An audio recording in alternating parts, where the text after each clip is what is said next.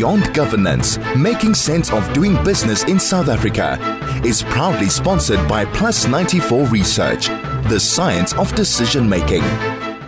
Did you know that where markets are concerned, it's not easy to detect the difference between objective and subjective reality, or between reality and fantasy? The business's view of the consumer has serious bottom-line implications.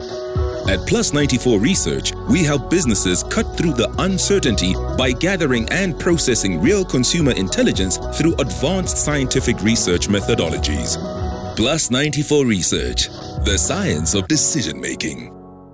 A very good morning to you and welcome to this week's installment of Beyond Governance here at 101.9 High FM. Yours truly is Nimrod Mbele. I'm not always flying solo. I'm flanked by Craig, who's in the controller, as well as Henry Shaleke, the producer. As we proceed, if you missed any of our last weekend content, not to worry. Simply visit our website, which is www.highfm.com. and share your views with us via our SMS line, which is 34519. The Telegram is 061-895-1019. And of course, your views and thoughts are most welcome via my Twitter handle, which is at Dr. Mbele. As we proceed, last week, we all obviously glued to our TVs and radio stations just to listen to the president delivering his sixth democratic administration, SONA. And there are a number of issues that came out from the particular delivery of SONA. And bear in mind that this was the last SONA under the sixth administration. And then the president took time to reflect on the achievements and successes over the past 5 years, which typically were defined or involve issues such as recovery, building, and renewal of the ANC itself. Obviously, a lot of people reacted differently to these kinds of deliberations from the president. And in making sense of this very important and complex topic, I'm joined by Sandile Swana, who is the political analyst as well as a governance specialist. Without any waste of time, let's take this opportunity to welcome Mr. Swana. Mr. Swana, beg your pardon. Good morning, and good morning again to the listeners. Thank you very much, Babu Swana. As we proceed, obviously painted a picture of the sixth administration State of the Nation's address. And you as a political analyst, you probably were glued trying to pick certain points that you think are worth of deliberating on, particularly on the size of the successes and challenges. But firstly, let's start off your overall impression of the SONA last week. Thank you so much. My overall impression of the SONA of last week is that, as expected, the SONA was disappointing. It was disappointing because 30 years down the road, the package of deliverables that, especially the black majority that had been excluded from the benefits before 1994, the public goods that are offered in South Africa, black people were largely excluded from that. And a package of those goods and services we needed to see, have we now received 80%, 90% of what have we received? So we knew before the speech, because a number of reports had been issued showing that, in fact, the current system of governing South Africa tends to reproduce and multiply the effects of apartheid, including the Harvard report that came lately. So the logic of the economy, the logic of social policy, and the systems and structures of society in South Africa tend, unfortunately, to not favor black people. 92% of the population is negatively affected by what has happened in the past 30 years. So it was a disastrous and disappointing State of the Nation address. So when you define it disastrous, out of a scale of 10, what would you give the State of the Nation address? 10 being obviously super duper and 5 being in the middle. On a scale of 1 to 10, yeah? Yeah, so I would have put this State of the Nation around 10 to 20%. And if this was a student, if I was a teacher, a lecturer at a university, I would recommend the student for exclusion. Hey, those are an interesting assessment, Dr. Swana. You certain this particular student, using that metaphor, would not proceed to the next grade or to the next level. Yeah, certainly what would happen when, we deal with this, bear in mind, in my younger days, I was a student leader, so exclusions, I understand them well. there is exclusion from the faculty and there's exclusion from the university. This we called it the MR23 in those days. So I would give this one an MR23. In other words, there is no faculty that must accommodate you at the university. You must not be on the premises under any conditions. That's quite an interesting observation from your side, Babu Swana. As we proceed, I've picked up one of the issues that the president made mention of is the fact that there's about 26.5 million South Africans who are on social grants every month. And when you juxtapose that with the number of people who are employed, and of which the number is gradually dwindling, there's something fundamental wrong with that picture. Your assessment, 26.5 million who are actually on handouts, vis-a-vis people who are actually generating wealth, for the cake to grow. But the cake is, and those that are actually, making the cake to grow aren't necessarily, they've been reduced from time to time, and you've got this obscure picture. Your assessment of the picture. The problem which attempted to be solved, and there was a measure of success by 2008, 2007, there was a respectable measure of success. What was the problem? I'm trying to address the question. The problem is that by 1994, in terms of the statistics, we had about 4.6 million unemployed. And with the various interventions before at the Polokwane conference, that long-term number, the number of people who are unemployed long-term, was starting to decrease. So which means that households now were households that had been previously excluded from the economy were starting to be reduced. The number of people who are long-term unemployed was starting, and that's very important because as things stand in South Africa now, you have about 600,000 new entrants into the job market. Right now, you have close to 12 million unemployed, and every year you have 600,000 new ones, which means that, for instance, at some stage, Ramaphosa said he's going to create 275,000 jobs. If new people entering the market alone are already at 600,000, I'm talking the 2019 manifesto now. If you are talking now that you are going to create 275,000 jobs, meantime, new people entering the job market are 600,000. And the backlog, as we speak today, for instance, is 12 million.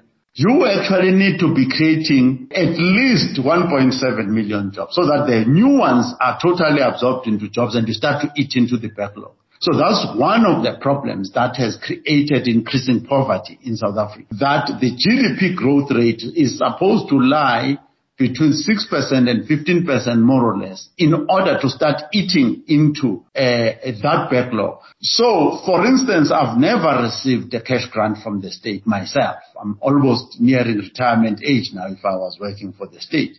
Because all the time I had independent means of survival. I had independent means of income. So these cash grants signal clearly that there's a lot of people and an increasing number of them who are unable to create income for themselves. So that is the problem that we're dealing with. So, and that problem has been worsening. And I must highlight that there was a time towards the end of the Mbele regime when the ANC was starting to succeed in reducing that backlog of unemployed people, which eventually would have reduced the load of people who are being on cash grants. People are not supposed to be on cash grants except as a temporary measure for a time being until they can get the next job. You hit it on a nail. This is one point that I wanted to get your thoughts on. Be that as may, let's take a quick break. We'll be back in a second. Beyond Governance, making sense of doing business in South Africa, is proudly sponsored by Plus 94 Research, the science of decision making. Did you know that where markets are concerned, it's not easy to detect the difference between objective and subjective reality, or between reality and fantasy? The business's view of the consumer has serious bottom-line implications. At Plus 94 Research, we help businesses cut through the uncertainty by gathering and processing real consumer intelligence through advanced scientific research methodologies. Plus 94 Research, the science of decision-making. Welcome back. This is Beyond Governance. My name is Nimrod. I am joined by Mr. Sandile Swana, who is the political analyst as well as a governance specialist.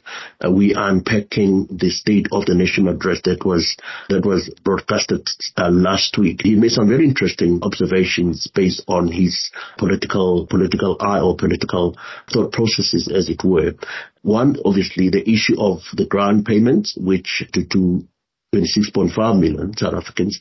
And on that particular view, his thought is that ordinarily the social grant ought to have been, I'm sure by design, they were meant to be a temporary measure, but, they become a permanent feature, which makes it rather difficult. He also brought to attention the fact that the success indicator of the State of the Nation is the reduction on unemployment, statistics as it were. But we have now realized that in 1994, there were about 4.6 million South Africans who were unemployed. But now the figure has almost quadrupled.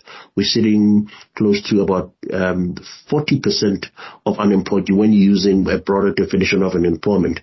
And you are saying to us, during Thabo Mbeki's era, there was a reduction of unemployed folks. Take us through that particular reasoning as to there was a reduction and link it to a particular policy position of government, because there's a causality. If there's a drop of unemployment, we have to go back to a policy that is in place and say this particular policy or group of policies are actually making a dent. Your thoughts on that? Yes, thank you for that, and the big word there is causality. So what happened, the impact, by the way, of those policies, although it was reducing over time, if you listen to the analysis done by Badili Hutla, the former statistician general, the positive impact of those policies runs up to 2011. After 2011, you start to see the brakes come on and then a reversal of the benefits that had been achieved. A reversal, a deletion. So, what was the main, maybe we need to put it that way, what would have been the main cause of that growth? The main cause of that growth was the aggressive investment in infrastructure. So, some of the analysts will tell you that for every shack, there would be 12 houses, RDP houses built. So they were eating into the housing backlog aggressively. You will remember that it was during the early stages of this democracy that the toll roads, the refurbishment of our main highways was happening, and so on and so forth. So there was massive investment in infrastructure, in as much as there were other mistakes that were made. For instance, they did not invest in electricity infrastructure, which is the building of power stations, but the other types of infrastructure, there was investment. So, in terms of some of the questions you were raising yesterday, there is a thing called gross capital formation. When you look at the amount of money that Ramaphosa said he would want to raise, is in 5 years' time, over a 5-year period, it is the amount of money he should have been raising a year, not in 5 years. Because your gross capital formation in South Africa should be about 20% of GDP. In other words, this thing is like when you have an investment that you wanted to grow, a capital amount. If you are reinvesting, let's say, the interest that you are earning, then you grow even more. And that is what has been lacking in South Africa. The aggressive leading investment. Public-private sector follows the aggressive investment by government. So when the government is investing aggressively in the development of economic infrastructure in the country, the private sector follows that. They don't lead it. There's no precedent where the private sector has ever led investment in a nation and gross capital formation. So that was what caused this. You cannot grow jobs without investment. Can't. We will come to whether they could have done better. There are areas where they could have done better and maybe created more long-term development than what they did, but that was why it happened. These are very interesting observations. One issue that you raised is the fact that the main cause of growth in the past during Mbeki's era was around infrastructure, and particularly in the housing market. And you also acknowledge the fact that they failed to anticipate or focus on energy, rebuilding of the energy plant stations. Perhaps maybe that accounts for where we are at. But the big ask is, when you said the president wanted to create about 6,000 jobs, which obviously pretense, surely it begins to say, what is the overall thinking of government in as far as job creation is concerned? Because in a neoliberal political arena, the role of the state is not so much about creating jobs, but to facilitate. Ramaphosa raised about 1.3 trillion, so he says in terms of the pledges. One would have expected those pledges to result in job creation opportunities or opportunities for entrepreneurs so that they can follow the investment of the state. Having said that, what would have been the big challenge? Because these pledges, first and foremost, did they materialize? If they did materialize, why is it not possible that we ought to have seen reduction of unemployment over the past 10 years or so? I got into trouble very quickly with this one.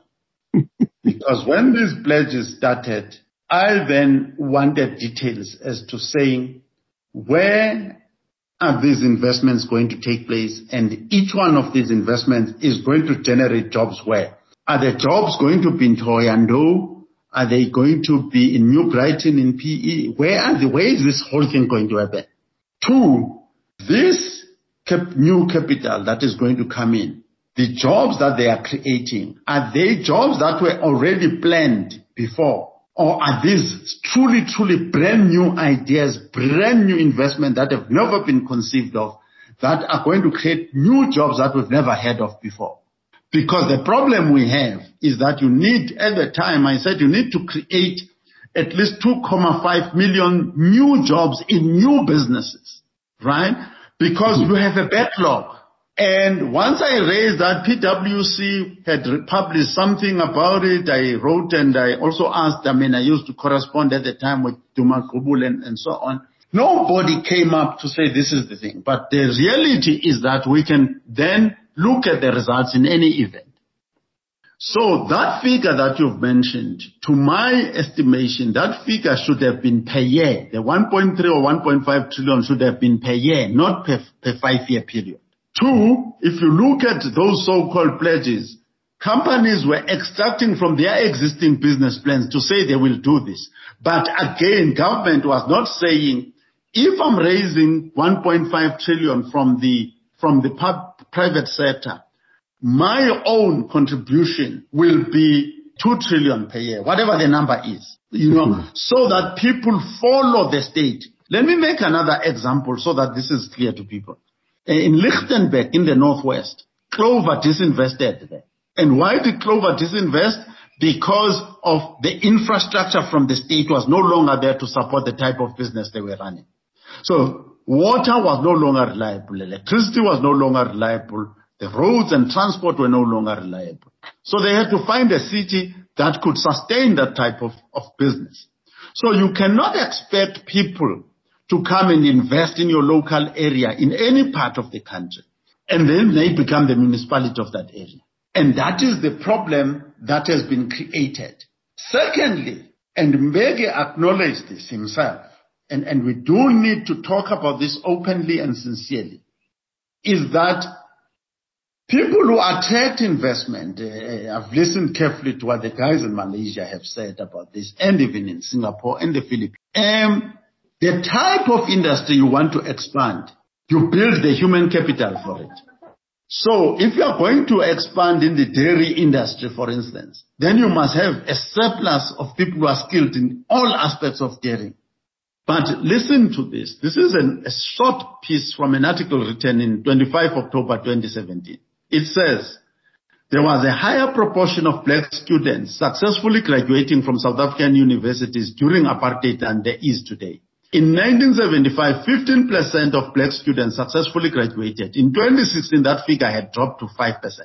In contrast, the number of white graduates had increased slightly during the same period. The sobering data was released by Padili Hutla, South African Statistician General. This was in October that year.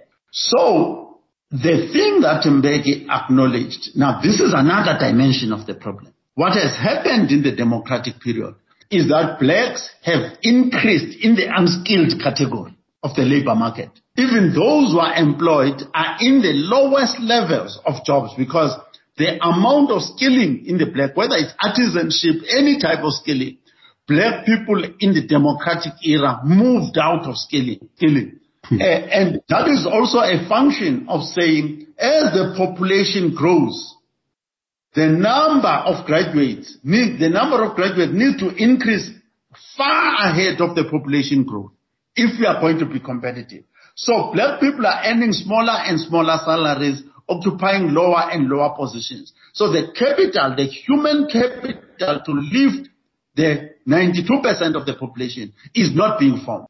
Over and above the lack of financial capital that needed to be invested, and the state needed to lead that investment. In both categories. Very interesting insights and observations. Let's take a quick break. We'll revert back to you.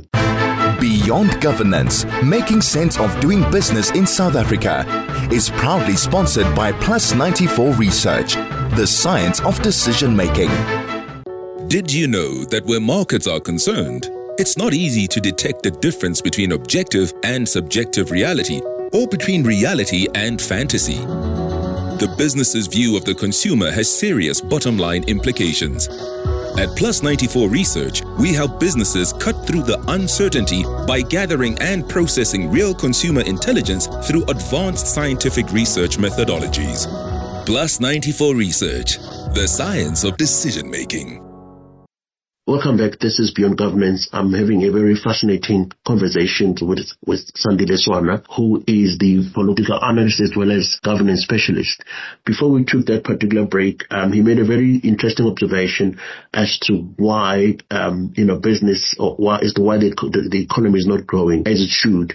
Case in point is the Lichtenberg. You might recall that Lichtenberg Clover disinvested in Lichtenberg purely because water was adequately supplied, let alone electricity and obviously the road infrastructure. And these are main responsibilities of government. So they had to disinvest from a relatively poor environment, and which have meant high unemployment from that particular area. Another observation that he has made has to do with the high proportion of black graduates who are unskilled. Obviously, these are structural issues. You have so many people that come from your Tibet colleges, your university colleges, but the amount of skill, the skill force that is required by the economy, there's no a sound relationship. So these are very interesting observations that Sandile has made. As we proceed, the other issue that the State of the Nation unpacked, which appear to be quite controversial, is the national health insurance.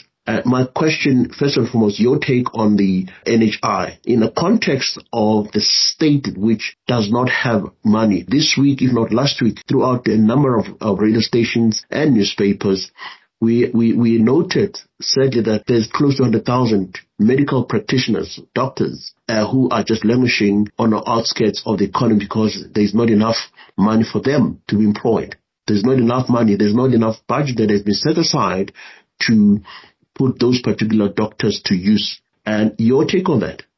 First of all, you must accept that the cause of poverty in any nation, the cause of lack of finance in any nation, lack of money and wealth, is not what is physically available in that nation. It is the intellectual capacities of the leaders of that nation. So the money is a matter of the mind, how you think. So nations like Japan build cars. They do all sorts of, with no mines, no real minerals, nothing. They use their brains to get all the resources from everybody else and create higher value. So what you don't have and what you will continue not to have as a nation is determined by your mind, the quality of your mind. And the most important mind is the mind of the leader, starting with the state president. So let's then go into details. So my view is that I do not subscribe to the view that in South Africa there is no money. Mm-hmm. I don't subscribe to that view. And we can discuss it from many angles. But I'll use one very basic angle for people to just see the brutality that we are being subjected to by the present government. I have had a direct face-to-face meeting with documents on the desk between us, between me and at the time the acting chief procurement officer of South Africa at National Treasury in South Africa. The documents that were in front of us were dealing with various categories of expenditure by government, by the state. There were categories of expenditure where the wastage would have been 40%.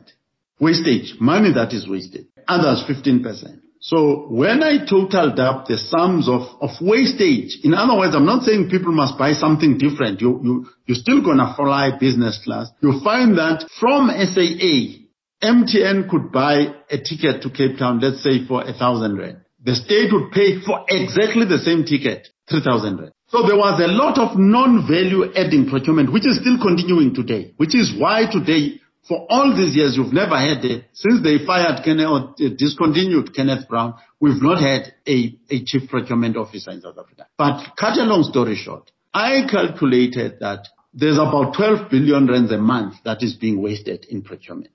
Just wasted, not buying anything that is beneficial to the nation. Wasted. And this is calculated, right? Maybe you can be conservative and say it's about 6 billion rands a month. That's a lot of money. At the time when I did these calculations, Zuma was being crucified for wanting 12 billion to pay for the students' education, free education. They were short of 12, which was a month's saving from the wastage that is happening. I wrote a letter to Godongwana, Enoch Godongwana. I was assisted by Krishna Naidu, who connected me to the legal advisor of the ANC, whom I knew throughout the years of the struggle, to say, here's a letter.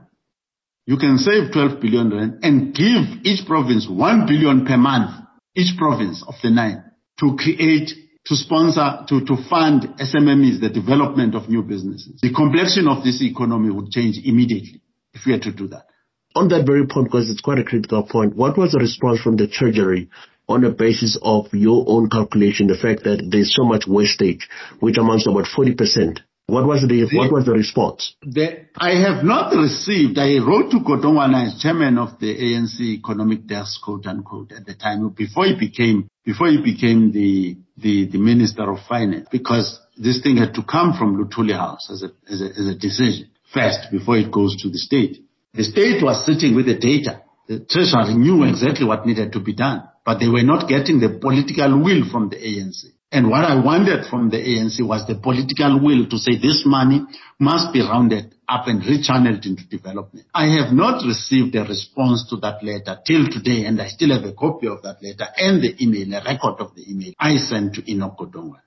And I'm mentioning Krishna Naidu by name because we've known each other for many years as comrades in this struggle. So people then stand up and say there's a shortage of money. There is no shortage of money other than the money that is there every year, available every year, and then rechanneled to sustain the private lives of the comrades and their business associates, etc., etc. If I were just to interject there, I mean, you're painting a very painful picture that certainly. And you know, you're quite correct, because I've had a number of people on the show, high-profile individuals from BUSA, Business Leadership SA, NF, you know, and other entities of note, and they probably pretty much concluded that there is sufficient money there's sufficient money to address some of these issues. I'm raising the NHI because, on average, it's one of those painful things. It takes about 6 to 9 years to have a medical doctor qualified. And if you're sitting with, when you look at the international ratio between a patient and a doctor, we are way, way below the mark. And yet we've got doctors who are qualified, medical doctors who are qualified, and whose expertise are not brought to bear purely because there is no money. And it obviously contradicts what your position.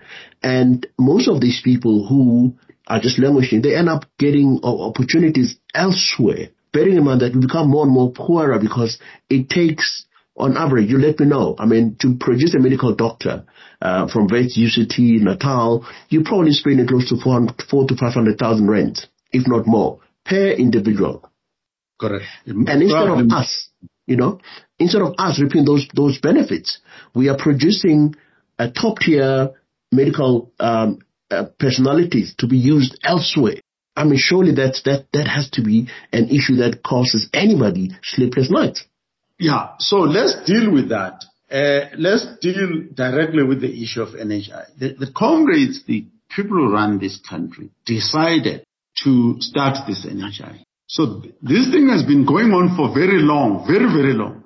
I have spent time talking to one of the fellows who was sent to the UK to go and study architecture of hospitals and the running of hospitals under NHI. So groups of students were being taken from different provinces by the ANC. First of all, they were trained here, got their basic training, basic degrees in South Africa, and then sent to places like the UK to learn the NHI. And they graduated with advanced degrees and came back. This particular one I was talking to, he came back, he had been chosen from the Eastern Cape, came back having learned enthusiastic about all the things he had learned about the architecture of NHI hospitals, clinics, everything, how to run that infrastructure. When he came back to the Eastern Cape, the comrades in the Eastern Cape said, hey, man, you must thank the ANC for getting this amount of education. But this thing of NHI, this is many, many years ago. It's not going to happen anytime soon. And we don't have space in the Department of Health here for you. So we'll talk to the comrades at Transnet. You can go and see there whether you can get something in the technical department. They shoved him off to the railways and off he went. Eventually, by the time I met him, he was in private practice as an architect in private practice. After all that training. Yeah. So the NHI on its own is not a problem. The British people who are our former colonial masters from whom we learn, we must admit that, and whom our white population likes, they run the NHI and there are times when they've run it so successfully, actually. But we cannot run anything, any NHI in South Africa, not because the NHI itself is a problem. There is no nation that can be built that is led by criminals and corrupt people who are emphasizing the appointment and allocation, as chairman of the deployment committee, Ramaphosa, allocation of people who practice state capture, personally appointing them, who ruined everything else. Those people are not thinking about how to perfect the NHI, how to make it successful. They are thinking about how to steal as much money as possible. And therefore, you cannot partner with them in anything. The ones who are running the country for the time being. My goodness, that's a very, very sticky point that you just raised, which brings a host of other issues. On that note, let's take a break. We'll be back just in a second. Beyond Governance, making sense of doing business in South Africa, is proudly sponsored by Plus 94 Research, the science of decision making.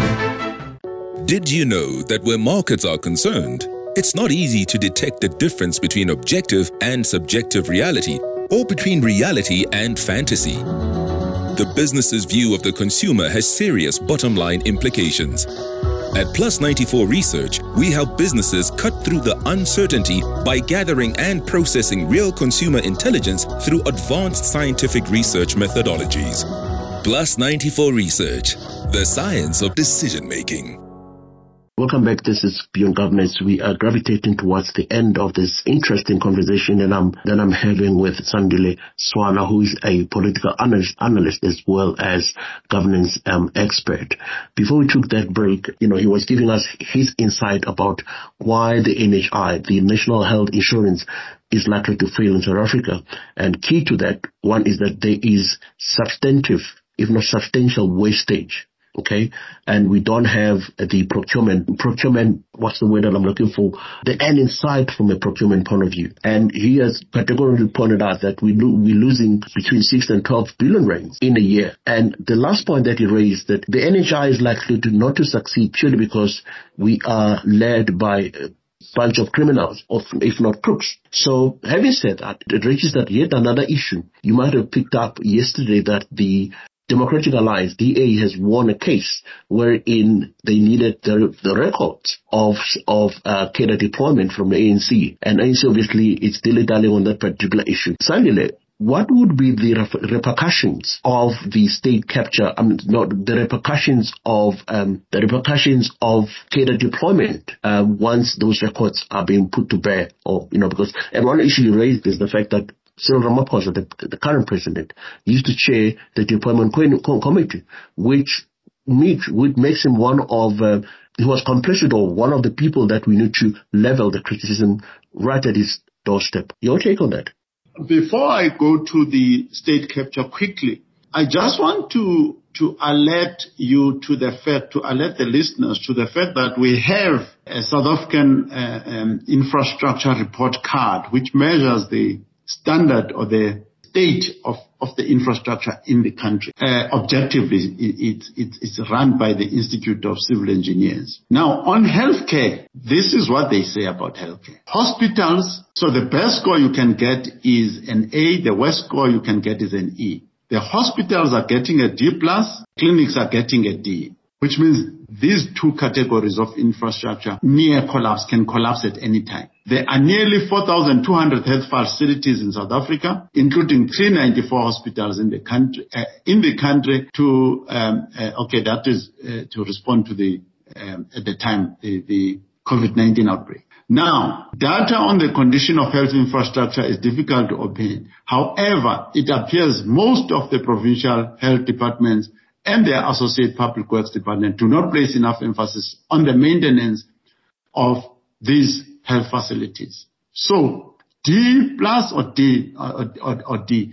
So our infrastructure in hospitals, in the health sector, the entire 4,200 facilities are below human occupancy, if you can call it that. They are at risk of collapsing at any time. So let's move on. I could say the same thing about roads and other infrastructure, and this report is produced frequently.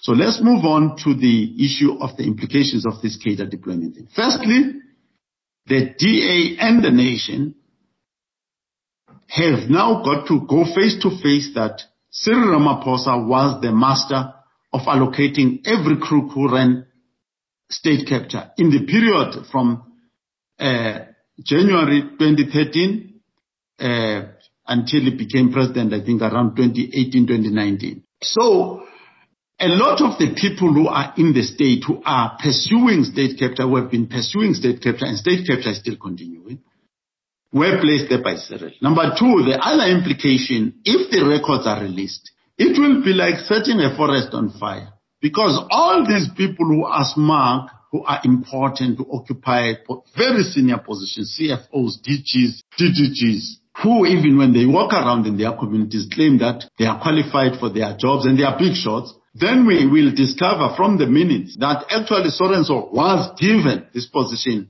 whilst there were people who were more qualified and more deserving than that person. So it will reveal to the South Africans, including the supporters of the ANC, including black people of South Africa, that there is job reservation in South Africa. That if you are a loyal member of the ANC, you can get a job that you do not deserve, no matter how high that job is, through the deployment committee of the ANC. That a lot of South Africans, especially black South Africans, who deserve to occupy large positions of responsibility, have been denied and sidelined in the same manner that they were sidelined during apartheid. So cadre deployment is a form of job reservation and a form of apartheid in South Africa today, and it is impacting negatively on black people. Interesting observation indeed. As we move closer to the end of the show, basically, we now understand why the ANC will defend the report or will not want to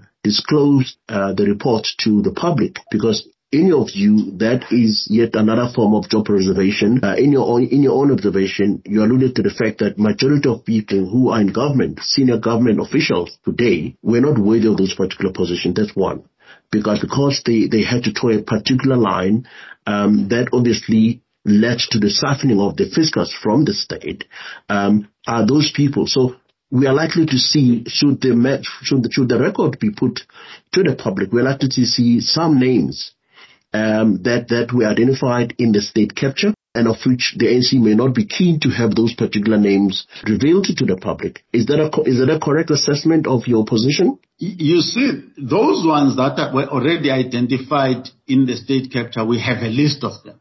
The ones that are of interest is to discover that Sorenso, who's earning 6 million rands as the CFO of Transnet or this and the other company, was allocated. For instance, there are some of these guys like Gama, even Brian Muliv, where it is recorded, Gama, it was recorded that the IQ test or the basic acuity tests that were done where it was revealed that does not deserve to be CEO at all, but he was still appointed. Brian Molefe was appointed when there were candidates that were better qualified than him, that were more suitable than him. Then there are other people who are not even mentioned, very decent, highly respected people who occupy the most crucial positions in this country.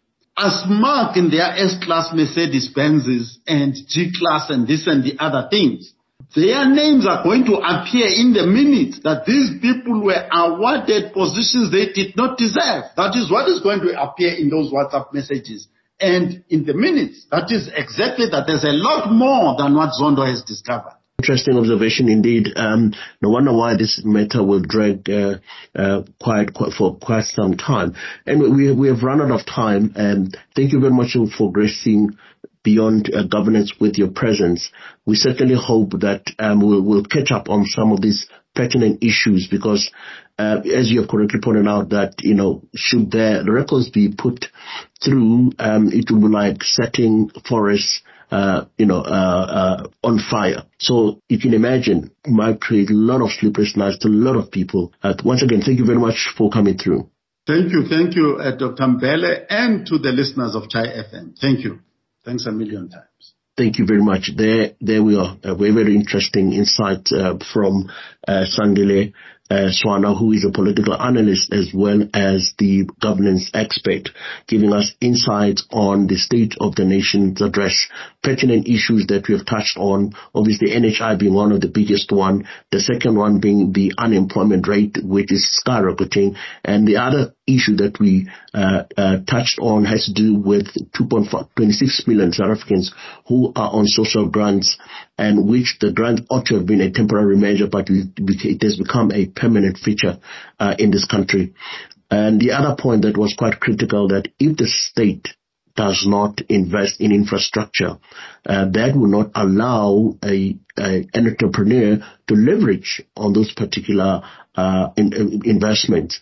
And the issue obviously has to be, when you compare Mbeki as well as Cyril, there is very little investment that has happened. No wonder why. I mean, our debt to GDP ratio is hovering around 70%. And the interest rates, are skyrocketing. Every loan that we get from IMF, World Bank, equity partners, those loans come heavy because we are no longer investment friendly. We've been downgraded into junk status. We can still get access to money, but at the higher interest rate. So these are some of the issues that we pretty much unpacked, which are very useful. We're going to have to leave it here. Until we meet again, shalom. Beyond Governance, making sense of doing business in South Africa, is proudly sponsored by Plus 94 Research, the science of decision making. Did you know that where markets are concerned, it's not easy to detect the difference between objective and subjective reality, or between reality and fantasy? The business's view of the consumer has serious bottom-line implications. At Plus 94 Research, we help businesses cut through the uncertainty by gathering and processing real consumer intelligence through advanced scientific research methodologies. Plus 94 Research, the science of decision-making.